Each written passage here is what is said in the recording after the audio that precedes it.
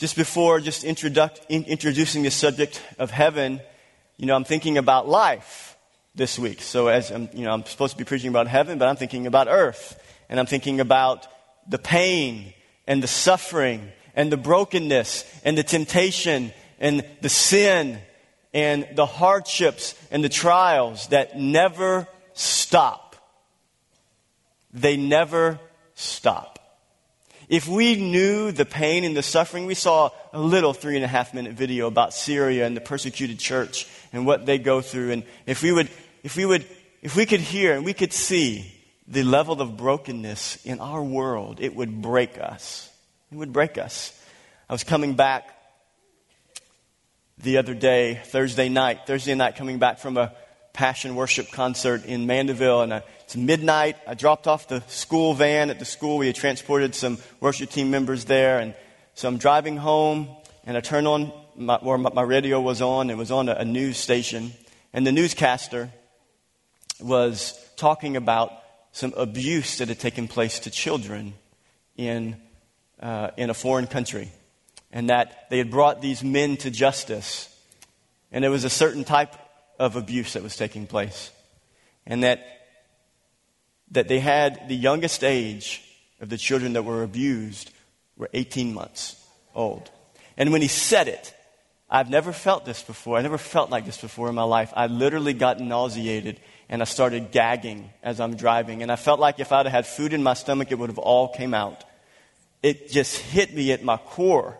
And I just spent 2 hours worshiping the Lord, His beauty and His majesty with 2,000 people, and it was wonderful. And then I end my night with that reality of the brokenness of our society, the depravity that we experience, the pain, the suffering. And if I went and I talked to all of you about your specific situations that you're in, and we heard it over and over again, I let you talk, and I let you talk, and the next person talk, and it would just build this sense of frustration, this sense of this inward groaning. Oh God, when is this going to end? When is there going to be relief from the pain? And it's very reminiscent of Romans chapter 8. Romans 8, verses 18 through 25, this is the Apostle Paul speaking. He's speaking about this subject, about the fact that we live in a broken world. The fact that we live in a cursed creation because of the fall of man, because of Adam and Eve's sin and the fallenness of humanity, because we are all born in sin. Listen to what the Apostle Paul says. For I consider that the sufferings of this present time are not worth comparing with the glory that is to be revealed to us. For the creation awaits with eager longing for the revealing of the sons of God. For the creation was subjected to futility, not willingly, but because of Him who subjected it, in hope that the creation itself will be set free from its bondage to corruption and obtain the freedom of the glory of the children of God. So Paul is saying that the earth itself, creation itself, wants to have the freedom and the glory that the sons of God are going to get on that day when we receive our resurrected body, that the creation itself groans for redemption. And then verse 22 says, for we know that the whole creation has been groaning together in the pains of childbirth until now. And not only the creation, but we ourselves, who have the first fruits of the Spirit, we groan inwardly as we wait eagerly for adoption as sons, the redemption of our bodies. For in this hope we were saved. That's how we got saved. We believed in the glorious gospel of Jesus Christ and the reality that by placing our faith in Jesus Christ, He is securing for us an eternal home with Him. This is the hope. For in this hope we were saved. Now hope that is seen is not hope. For who hopes for what he sees? But if we hope for what we do not see, and we wait for it with patience. With patience. Sometimes it's difficult to have patience when we're waiting and we see the pain and the suffering. And on that backdrop, with this backdrop, this reality of our pain and our suffering and this inward longing and groaning that we have in our hearts for heaven, for redemption, for no more tears, for no more suffering, for no more temptation, for no more sin. With this as our backdrop, we want to talk about heaven. What does the Bible say about heaven? What does the Bible say about heaven? So considering Romans 8, here I have three things that I want us to talk about this morning. The first one is this: heaven is for real. Heaven is for real, right? There's a book that was written and a movie that was made. I'm not endorsing the book nor the movie. Books that are written, movies that are made about subjective reality cannot be trusted. The book that has been written that reveals objective truth that can be trusted is God's Word. And so a little boy who came back and told us that heaven is for real, I believe he's right. But I believe he's right because I know what God's Word says about heaven. So that's what we want to look at. We want to look at, what does God's Word say about heaven? What is heaven? When are we going to go to heaven? What's going to happen when we die? And so what does Scripture teach us about heaven? What happens when a believer dies? What happens when a Christian dies? Well, first of all, do you remember back in Genesis 2:7? God created us, and it says this: "And the Lord God formed the man of dust from the ground." So where did we come from? We came from dust. I just have to say, my wife is a beautiful work of dust. She's beautiful dirt. Some of you are okay, not as much as my wife. We came from the dust of the ground, and God breathed into our nostrils the breath of life, and the man became a living creature. Well, what does it say in Ecclesiastes 12:7? It says, "And the dust," what does it do? "Returns to the earth." So we're birthed in dust, and then when we die, they stick us in the ground, and they throw dirt over our face, and our bodies decay. We die, right? So that's what happens to our physical body. And I just want to say, no one is exempt from death. We all die. You have an appointment. My wife has an appointment for a doctor's appointment tomorrow, but she has a different appointment, like we all have, with death. We don't know when that appointment is. We're believing that we'll be able to live on this earth as long as we possibly can, to spend time with our loved ones, our family, and our friends, and to do what God's called us to do. But the reality is that we don't know when our appointment is. The only people that escape physical death on this earth are going to be the ones that are alive during the time of the rapture, are going to be the believers that are alive during the time of the rapture. If you are a believer in Jesus Christ and you are alive during the time of the rapture, you will escape the first death, and you will go up to be with the Lord. But if we're not alive during the time of the rapture, you have an appointment, and we will return to the dust. Our physical body is going to die. But for the believer, what happens? So our physical body dies, but what happens after our breath? 2 Corinthians 5:6-8 says this. It says, "So we are always confident, knowing that while we are at home in the body, we are absent from the Lord. For we walk by faith, not by sight. We are confident, yes, well pleased, rather to be," say it with me, "absent from the body, present with the Lord." So what happens when you take your last breath as a Christian or a non-Christian? And you take your last breath as a non-Christian, you go to the dust. But for the believer who has placed their faith in Jesus Christ, when you take your last breath, absent from your physical body means you are present with the Lord. You are with God. You are with Christ in heaven. You're with Christ in heaven. We see this again in Philippians 1:21-24.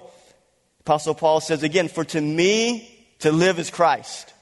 To die is gain." Look, that is such an amazing thing to say. How many of us would even say that right now?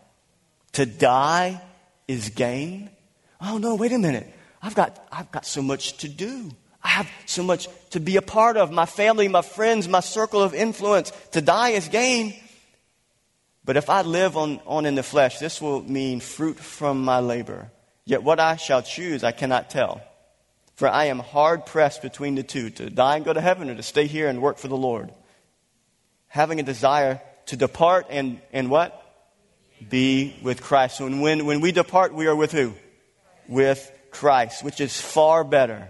Nevertheless, to remain in the flesh is more needful for you. To stay in the flesh is needful for those that you are called to lead and love and be involved with in their life and the responsibilities God's given you. It's needful for them that you would be here. But when we depart, we are going to be with Christ in His presence. When believers die, our physical body returns to the ground, and our spirit is united with Christ in heaven. but this is not our final destination. This is what theologians would call the present heaven, or the intermediate state. It means that when we die as Christians right now, before the rapture, our physical body goes to the ground, our spirit is united with Christ in heaven, but that's not our final destination. And this is where confusion comes in, because when most people think about heaven, they think about, hey, when I die, I go to heaven, I'm going to float around in the sky like an angel, I'm going to play my harp, and then we kind of get depressed a little bit. We're like, wait a minute. Forever is a long time to fly in the sky playing a harp. And when I talk to my kids about heaven, they kind of have this assumption that's what it's going to be like, and they're actually kind of like scared about heaven, like just this idea that it's just forever with Jesus. What does that mean? And so it can be scary. I remember as a child just being scared of the idea of forever in heaven. But that's not the end of the story. I want you to read with us, read with me, Revelation 6:9 through 11. This is a picture of what is going on in what would be called the present heaven. All of those who have fallen asleep, died in the Lord, this is a picture of what's going on with them right now. It says, when the Lamb broke the fifth seal, I saw under the altar the souls of all who had been martyred, like we talked about earlier, for the word of God and for being faithful in their testimony. They shouted to the Lord and said, O sovereign Lord, holy and true, how long before you judge the people who belong to this world and avenge our blood for what they have done to us? Wow. It's pretty profound. The people that have been martyred for the faith are in heaven with the Lord, and it's like they're looking down and they're seeing, Lord, look at the injustice. Look at these people that are blaspheming your name. When are you going to bring justice? And he says this, verse 11, then a white robe was given to each of them, and they were told to rest a little longer until the full number of their brothers and sisters, their fellow servants of Jesus, who were to be martyred, had joined them. So, I don't know exactly, there's not a ton of details about what the present heaven will look like. So for those of us who die before the rapture and who are Christians, but I know that these guys in the present heaven, they're looking down. And they're seeing the injustice, and they're seeing the pain and the suffering, and they're crying out to the Lord, God, bring justice. Vindicate your name. Vindicate us. But we have a better picture of what's going to happen later. So, here's the progression. You die as a believer, body goes to the ground, your spirit goes to heaven to be with the Lord. And then the rapture of the church will take place in the Lord's timing. And then Scripture tells us in Revelation that all of the believers that have gone to heaven in the rapture, and all the believers that have died and their spirits have gone to be with the Lord, it says that we will come to the earth, this earth, and rule and reign with the Lord for 1,000 years. His 1,000-year reign. And then it says, after the final judgment, the great white throne judgment and the judgment seat of Christ, after the 1,000-year reign, God will bring judgment, and God will cast all of those who have rejected Jesus into the lake of fire. And then all of those who have believed in the name of Jesus Christ, whether it's this earth now, whether it's after the rapture during the tribulation period, all of those who place their faith in Jesus, it says that God will destroy by fire this earth. This present earth that we live on right now will be destroyed by fire. And then it says in Revelation 21 that he will create a new earth, a new heavens and a new earth. Let's see what that says in Revelation 21. It says, and I saw a new heaven and a new earth, for the first heaven and the first earth had passed away, and the sea was no more. And I saw the holy city, the new Jerusalem, coming down out of heaven from God, prepared as a bride adorned for her husband. And I heard a loud voice from the throne saying, behold, the dwelling place of God is with man. God's going to dwell with man. He will dwell with them, and they will be his people, and God himself will be with them as their God. He will wipe away every tear from their eyes, and death shall be no more. Neither shall there be mourning, nor crying, nor pain anymore, and the former things have passed away. So God's going to create a new earth. So what's our eternal destiny ultimately going to be? It's an existence on a new earth. So what's that going to look like? This is when our imagination can kind of our wheels start spinning. So what is an earth? This is earth, right? What's a new earth? It's all the good things that we experience on this earth, but perfect. Clearly in Scripture, we know in other writings in Scripture that we will not be married or given in marriage. But I believe that I'm going to know my wife and she's going to know me and we're going to be in a relationship, but we won't have a marriage relationship like we have now. We know that there won't be any sun or moon or foreign lights, that God will be the light in the midst of his people on the new earth. I believe there's going to be food. What happened in the Garden of Eden?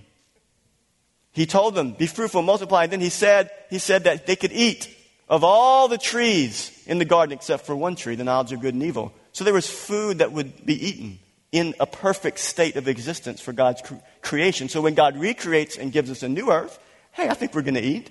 I don't think we're going to shoot deer. Because what I just read in Revelation 21 says there's no more death. Now, I believe we're going to play golf.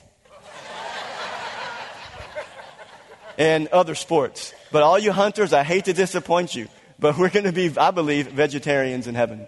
We're not going to be killing animals. Now, maybe there's target shooting, Matt. Maybe we'll have target shooting. Me and Matt have talked about this. There's going to be some target shooting. But hey, I believe there will be athletics. What perverts athletics? Pride, right? Well, there's not going to be any pride. What's wrong with competition? What's wrong with that? The Apostle Paul spoke about and he compared our relationship, our journey with Christ to an athletic race. He shed it in a positive light. So athletics in the new earth, hey, I'm playing golf. At least I'm believing right now that I am going to be. So these are just some pictures of what it's going to be like. But we're going to have a resurrected body after the rapture. We're going to have resurrected bodies that will be united with our spirits. The Apostle Paul talks about this in 1 Corinthians 15. He says, I tell you this, brothers, flesh and blood cannot inherit the kingdom of God, nor does the perishable inherit imperishable. Behold, I tell you a mystery. We shall not all sleep. We shall not die, but we shall all be changed in a moment, in the twinkling of an eye, at the last trumpet. For the trumpet will sound, and the dead who died before the rapture in Christ and those who died outside of Christ will be raised imperishable, and we shall be changed. For this perishable body will put on imperishable, and you will either be prepared to spend eternity with God or be prepared to spend eternity in hell with Satan. And this mortal body must put on immortality. When the perishable puts on the imperishable and the mortal puts on immortality, then shall come to pass the saying that is written, death is swallowed up in victory. O death, where is your victory? O death, where is your sting? So as it says in Romans 8, we groan inwardly for this redemption. No more sickness, no more pain, no more tears, no more suffering. Even so, come quickly, Lord Jesus. I want to read this quote to you by John Bloom from Desiring God. He's a writer for their website, and he says this: there is a more important reason God doesn't give us more details. Eternal life is more about a person than a place. What will make the kingdom of heaven so heavenly to us will not be the glorious phenomenon of the new creation or the rich rewards we will receive, as inexpressibly wonderful as they will be. The heaven of the age to come, the treasure of treasures, will be God himself, knowing and being known with the one from whom all blessings flow. And that's what heaven is all about. It's being with God forever, our Creator, and worshiping him for all eternity. So my first thought is this, is that heaven's for real. Scripture tells us about heaven. If we trust God's word about salvation, we trust God's word about creation, and we need to trust God's word about eternity, about heaven and about hell. It's true. We're stuck in a realm that we only believe what we can touch, we can see. And we live under a blindness. It's a bewitching blindness that keeps us from seeing the real world. Heaven is real. And one of these days we will be snapped out of this blindness that we all live under as human beings. And for those of you who may not believe in God, may not believe that God is real, and you think this is all a fairy tale, one day when you snap out of that blindness and you see that God is real, that heaven is real, when you are before his throne, my prayer is that you will have, before you died, made a decision to place your trust in Jesus Christ. We all will snap out of this bewitching blindness that we're under. But we need to snap out of it now. Second thought I want us to talk about is this, is that heaven is not our default destination. Heaven is for real. People will go there forever. But heaven is not humanity's default destination. If you were to ask most people that live on the earth today, or would have lived on earth, you ask them, are you going to go to heaven? What do you think they're going to say? Well, yeah, I'm going to heaven. Absolutely, I'm going to go to heaven. I'm going to be with God forever, yeah. And then you say, well, why do you believe that? And what do you think their answers typically are? Well, I'm a pretty good person. Now, they will admit, hey, I'm not perfect. I'm just forgiven. Not that bad of a person. But what are they basing their confidence in or their trust in? Their ability to be not that bad and to not do bad things. To be basically good and not that bad. Well, you know what Scripture doesn't give us that picture. Scripture gives us a picture of the depravity of humanity because we are born under the curse of sin. Romans chapter 3:23 says this. It says, for all have sinned and fall short of the glory of God. So what does that mean? It means that all of us, in all of history, all of humanity, those that have lived, those that are living now, and those that will live before Christ returns, all of us have sinned. And why have all of us sinned? We don't become sinners because we sin. We sin because we're sinners. We disobey because we have a disposition towards disobedience. My children, as beautiful as they are, they were born with a disposition towards disobedience and sarcasm and rebellion.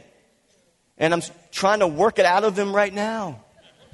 And I didn't have to teach that to them. They figured it out on their own. I mean, they're not in here.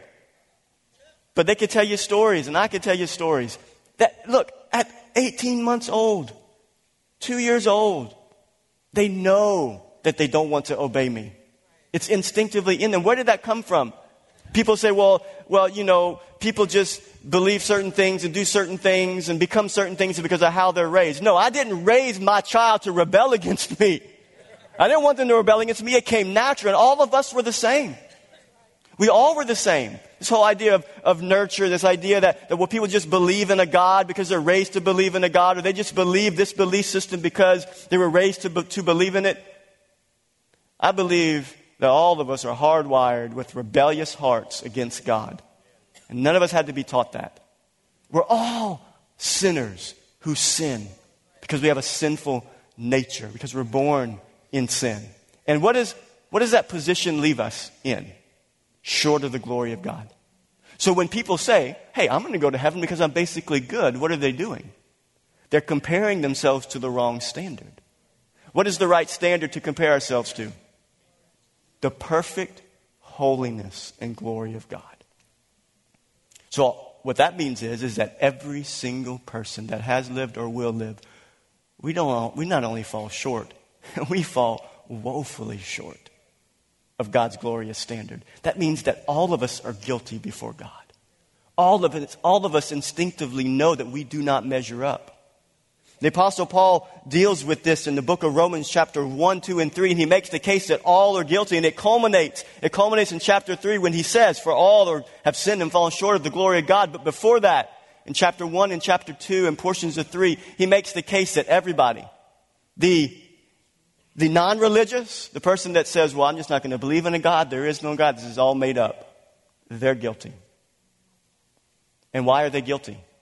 Because they have ignored the obvious reality that there's a God.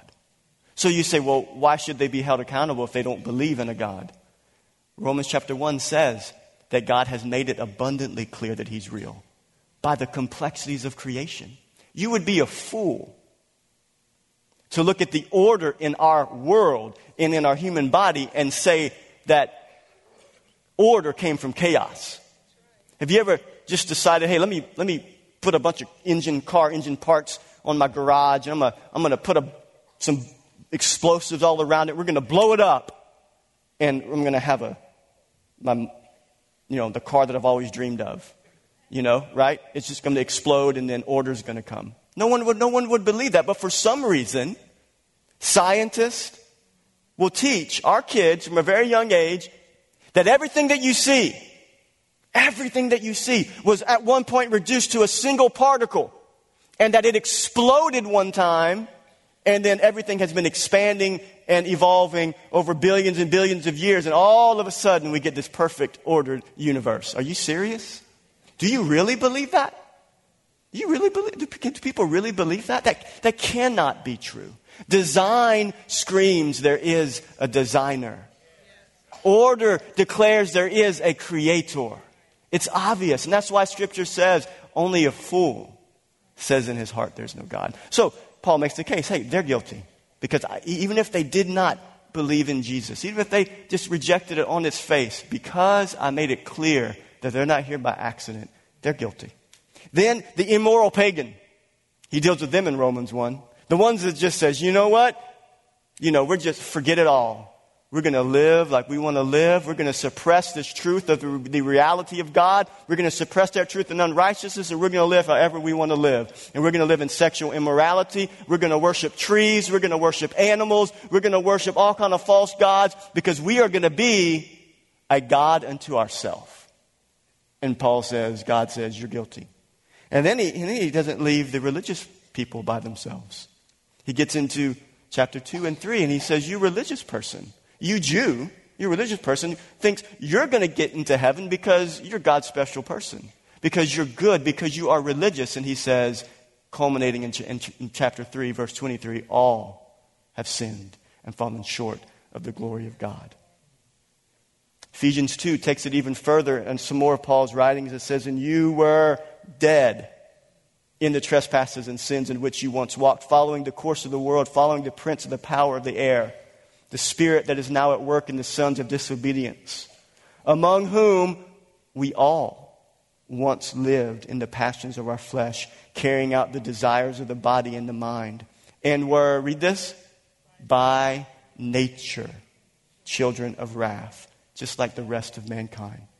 So Paul kicks it up a notch in Ephesians. He says, not only have you sinned and fallen short of the glory of God, but you are dead in your trespasses and sins. It's even more of a darker picture. It means there's no hope in and of yourself. Dead people can't raise themselves up, can they? They have to be called out. Romans 6:23 says this, says the wages of sin is death. The wages of sin is death. It means that when we live in a rebellious state against God, we ignore the reality that He's real, that He is God, and we reject His Son, Jesus, and we position ourselves in opposition against Him. We live as a God unto ourselves. We get a paycheck. And that paycheck is death, spiritual death, separation from God.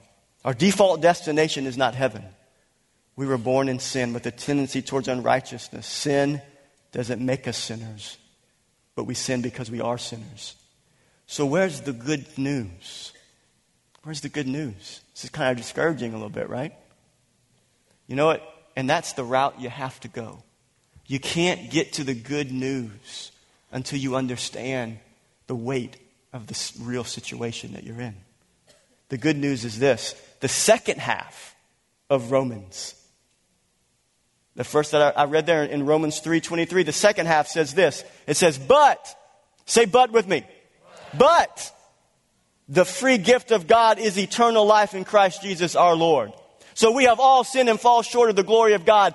But the free gift of God is eternal life in Christ Jesus our Lord. And then you look back at Ephesians 2 where it says that we're dead in our trespasses and sins and we were by nature children of wrath. Look at the next verses after that in verse 4 and 5. Say it with me. But God, being rich in mercy because of the great love with which He loved us, even when we were dead in our trespasses, made us alive together with Christ. By grace you have been saved. The gospel in 2 words. Somebody ever wants you to preach the gospel to them? You can do it in 2 words. You just say, but God. But God. I was lost. I was headed to hell. I was full of sin and iniquity and rebellion against God. I was dead in my trespasses and sins. I wanted nothing to do with Him. But God, who is rich in mercy. And this is the good news of the gospel. This is the message that we herald all around our community, in our homes, on our workplace, on our jobs. This is the one that we herald when we travel to India We minister to those that don't know Jesus through medical missions. This is the message that we herald, the good news that God has given us a free gift of salvation through Jesus Christ as our Lord. And what takes place when we believe the gospel of Jesus Christ? 2 Corinthians 5:20 through 21, Paul again writing says this, "Therefore, we are ambassadors for Christ, God making his appeal through us." As Christians, we get to God makes his appeal through us. You ever stop to think about that? How phenomenal that is? Think about it. Sinless perfection. Because of our faith in him, came and dwelled on the inside of imperfection. And he says, I want you to take your imperfect lips that have not been redeemed yet. You don't have your resurrected body yet. You have imperfect lips that still sin. And I want you to be my ambassador. I want you to speak for me. Isn't that phenomenal? When I read that, I just think, oh my, God, you let me speak for you. And it's not just me that gets to speak for God. It's not just a pastor that gets to speak for God. It's you. You as a believer carry the very life of God on the inside of you.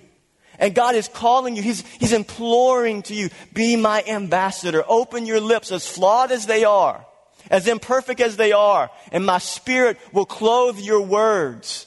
And people will come to salvation in his name. Isn't that beautiful? And here's the gospel in verse 21. This is what takes place when you place your faith in Jesus. For our sake, he made him, Jesus, to be sin, who knew no sin, sinless perfection, so that in him, in Christ, we might become the righteousness of God. Amen? That's what happens at salvation. Heaven is not our default destination. We are born, we're children of wrath by nature, and we must place our faith in Jesus Christ. And when we do place our faith in Jesus Christ, God takes the very perfect righteousness of the innocent Son of God and he places it on us and in us. And he begins the process of changing us from the inside out. Amen? Amen. Third thing I want us to talk about as we're concluding with this final point. Eternal realities should change our earthly priorities. Eternal realities should change our earthly priorities. Heaven is for real. It's for real. People will literally be there one day. The lake of fire, hell, is for real. And people will be there one day. And the reality of eternity should change our earthly priorities. We should live differently because of that reality. I've heard a preacher say, or ask in a Q&A, somebody asked this pastor, are you ever comfortable with the doctrine of hell? He said, no, I'm never comfortable with it. I'm never at ease. Like, yeah, it's true. But I never feel perfectly okay with it because it should make us feel burdened in our heart that this is a reality. We should never be the same whenever we see that eternity is real. The seductive lie of the enemy, however, is this. This is the seductive lie of the enemy. They're going to put it on the screen for us. The seductive lie of the enemy is that the most important thing in this life is our temporary happiness. That's it. That's the lie. The most important thing in this life is our temporary happiness. Satan has used this lie from the very beginning. Let's look at Genesis. Let's put the text up from Genesis. This is Satan in the form of a serpent speaking to Eve, and he says this, for God knows that when you eat of the fruit that he said not to eat of it, your eyes will be opened, and you will be like God, knowing good from evil. And look at this, verse 6. So when the woman saw that the tree was good, it was a delight, and it was to be desired. It was good, it was a delight, and it was to be desired. Temporary happiness, temporary satisfaction. Take it, Eve. I know God said not to eat it. This is God's rules. These are his laws. I know this is what he says, but you can have temporary happiness right now. God is withholding something from you. It's the lie of the enemy. He's withholding something from you. There's something good outside of God. Take the bait. Eat it. Take it. It's good. It's to be desired. Scripture says that sin is pleasurable for a season. It is. It's to be desired. So Satan lies. He says that it's going to make you wise. And so she took of its fruit and ate. She gave some to her husband who was with her, and he ate. And so it's the same lie he started with. It's the same lie he continues to lie. Not only to non-believers, but to believers. We believe the same lie. So how does he lie to non-believers? Let's look at 2 Corinthians 4, 3 through 4. It says, and even if our gospel is veiled, it is veiled to those who are perishing. In their case, the God, Satan of this world, has blinded the minds of the unbelievers. He's blinded them to keep them. He doesn't want them to see the glorious light of the gospel, to keep them from seeing the light of the gospel of the glory of Christ, who is the image of God. So how does he do it? How does he keep the unbeliever from seeing the glorious light of the gospel? Let's look at this. He distracts them with lesser lights. He wants them to see. God wants every unbeliever to see the glorious light of the gospel of Jesus Christ. But what does Satan do? He distracts them with lesser lights. He distracts them with lesser things that are often good things that have been given to them by God. Their breath was given to them by God. Their children was given to them by God. But he wants to keep them right here, right now. He tries to squeeze out of their thinking any thoughts of their own mortality. He tries to get them to believe that all there is to this life is here and now. And he distracts them from seeing the image of God manifestly seen in creation. That's what he does. And you know what? He is succeeding. He is succeeding. But how does he lie to the believer? How does Satan use that same lie that the most important thing in life is my temporary happiness? How does he lie to us who have seen the glorious light of the gospel, and he's transformed us? How does he lie to us? I want you to hear me. I believe this is true. He raises up false teachers who turn Christianity on its head. False teachers who primarily preach a self-focused message. And this is what they preach. Everything is focused on the here and now. How can I have a better, and you fill in the blank. And they make it out to be that this is what life is all about. And they don't leave room. There is no room for the exaltation of Christ, for the glory of his name. They leave no room for suffering, for the reality that there are Christians in Syria that are suffering. There's Christians around the world that are being persecuted. There's no paradigm in their system of belief, these false teachers' system of belief, for the reality that Christians, that in your life it doesn't always work out the way you wish it would in this life. And so what that does is it gets you to believe that Christianity is all about me. It's all about me getting from one success to the next success, to the next success, to the next victory. Is that the culmination of the Christian life? Is that why we exist? They leave no room for the exaltation of Christ and the glory of his name and the advancement of the kingdom of God. Eternal realities are replaced with temporary earthly distractions. In this system of belief, God exists for me. And listen, I am right there with you. I struggle to not get distracted. I struggle to not keep my eyes focused on eternal realities. We have busy lives.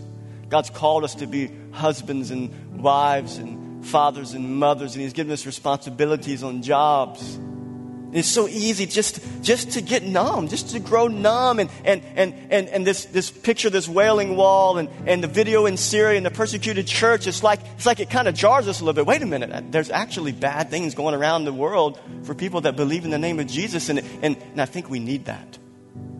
It's like we need the cobwebs to be cleared out of our thinking from time to time to remind us that, hey, you know what? It's not about, the Christian life is just not about my happiness. The Christian life is about you glorifying the name of Jesus. And do you know how God's name is most glorified in your life? I believe the number one way the name of Jesus is most glorified in the life of a believer is in the middle of suffering, is in the middle of pain. What do you say? What do you do? How do you respond? You respond by lifting your hands and praising a holy God, even when it doesn't make sense. God's name is glorified. God's name is, you glorify God in the middle of cancer, in the middle of divorce, and in the middle of a financial downturn, in the middle of addiction, in the middle of rejection, of abuse. You say, God, I don't understand. Just like Psalms 42, God, where are you? Have you forgotten me? But I speak to my soul and I declare hope in God. Amen?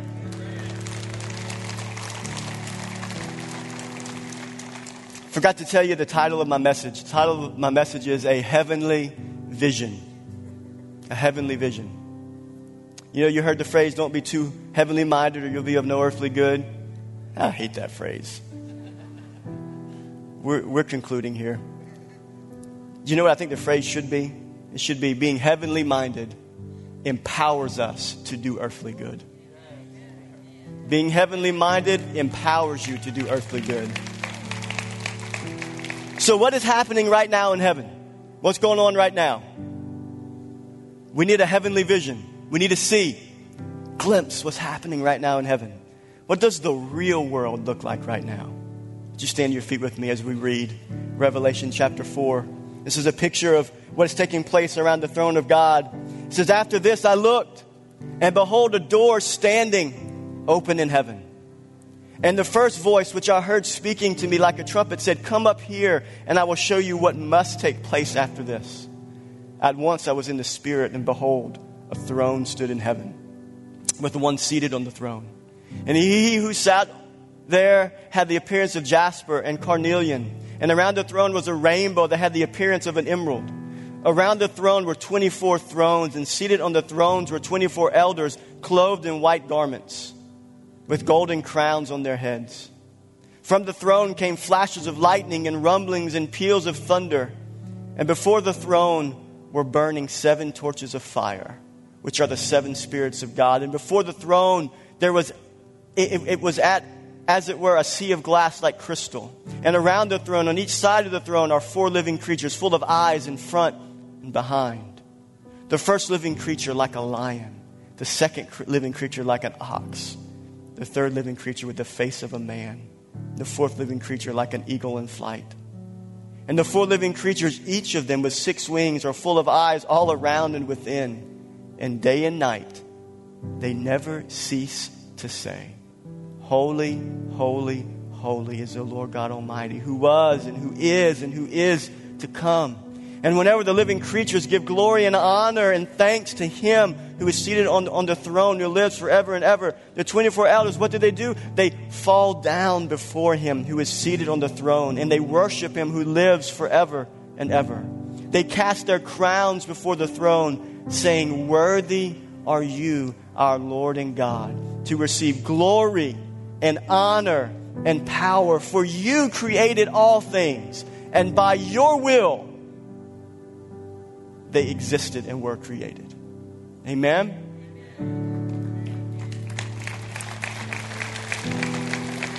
When we have a heavenly vision, everything changes. Everything, your whole life changes. When you have a heavenly vision, when you see God for who He is, if you're a non-believer, everything changes. Because now you can no longer live the same because you've seen Him. And as a believer, when you see God for who He is, you see the realities of eternity, it changes the way we live. It changes our perspective. So what I want us to do, we're going to end with this song. We're going to end singing this song about building our life on the foundation of God's love and singing holy to Him. So look, let's just come. If you want to, just come down front. Let's worship together this holy God. Just come down front with me. We worship you, Lord.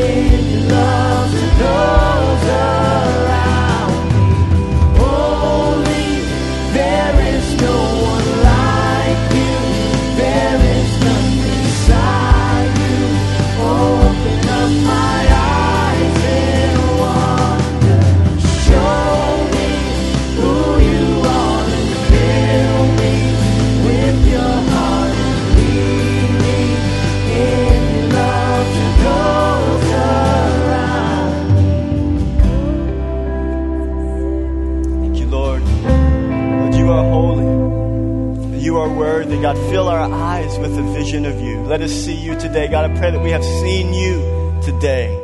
We've seen your glory, and I pray that it would transform our hearts, that we would no longer live the same. I pray, Lord, that those that don't know you here this morning, I pray that they would make the decision to surrender by faith to Jesus Christ.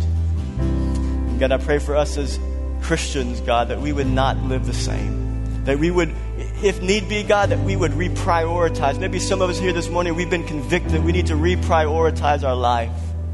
God, make it so. Lord, change our hearts. Motivate us to do that. We give you the glory. We give you the honor. And one day we will join the 24 elders and we will join the angels around your throne and we will sing, holy, holy, holy is the Lord God Almighty. Amen. Amen. All right. I love you guys. You guys are dismissed.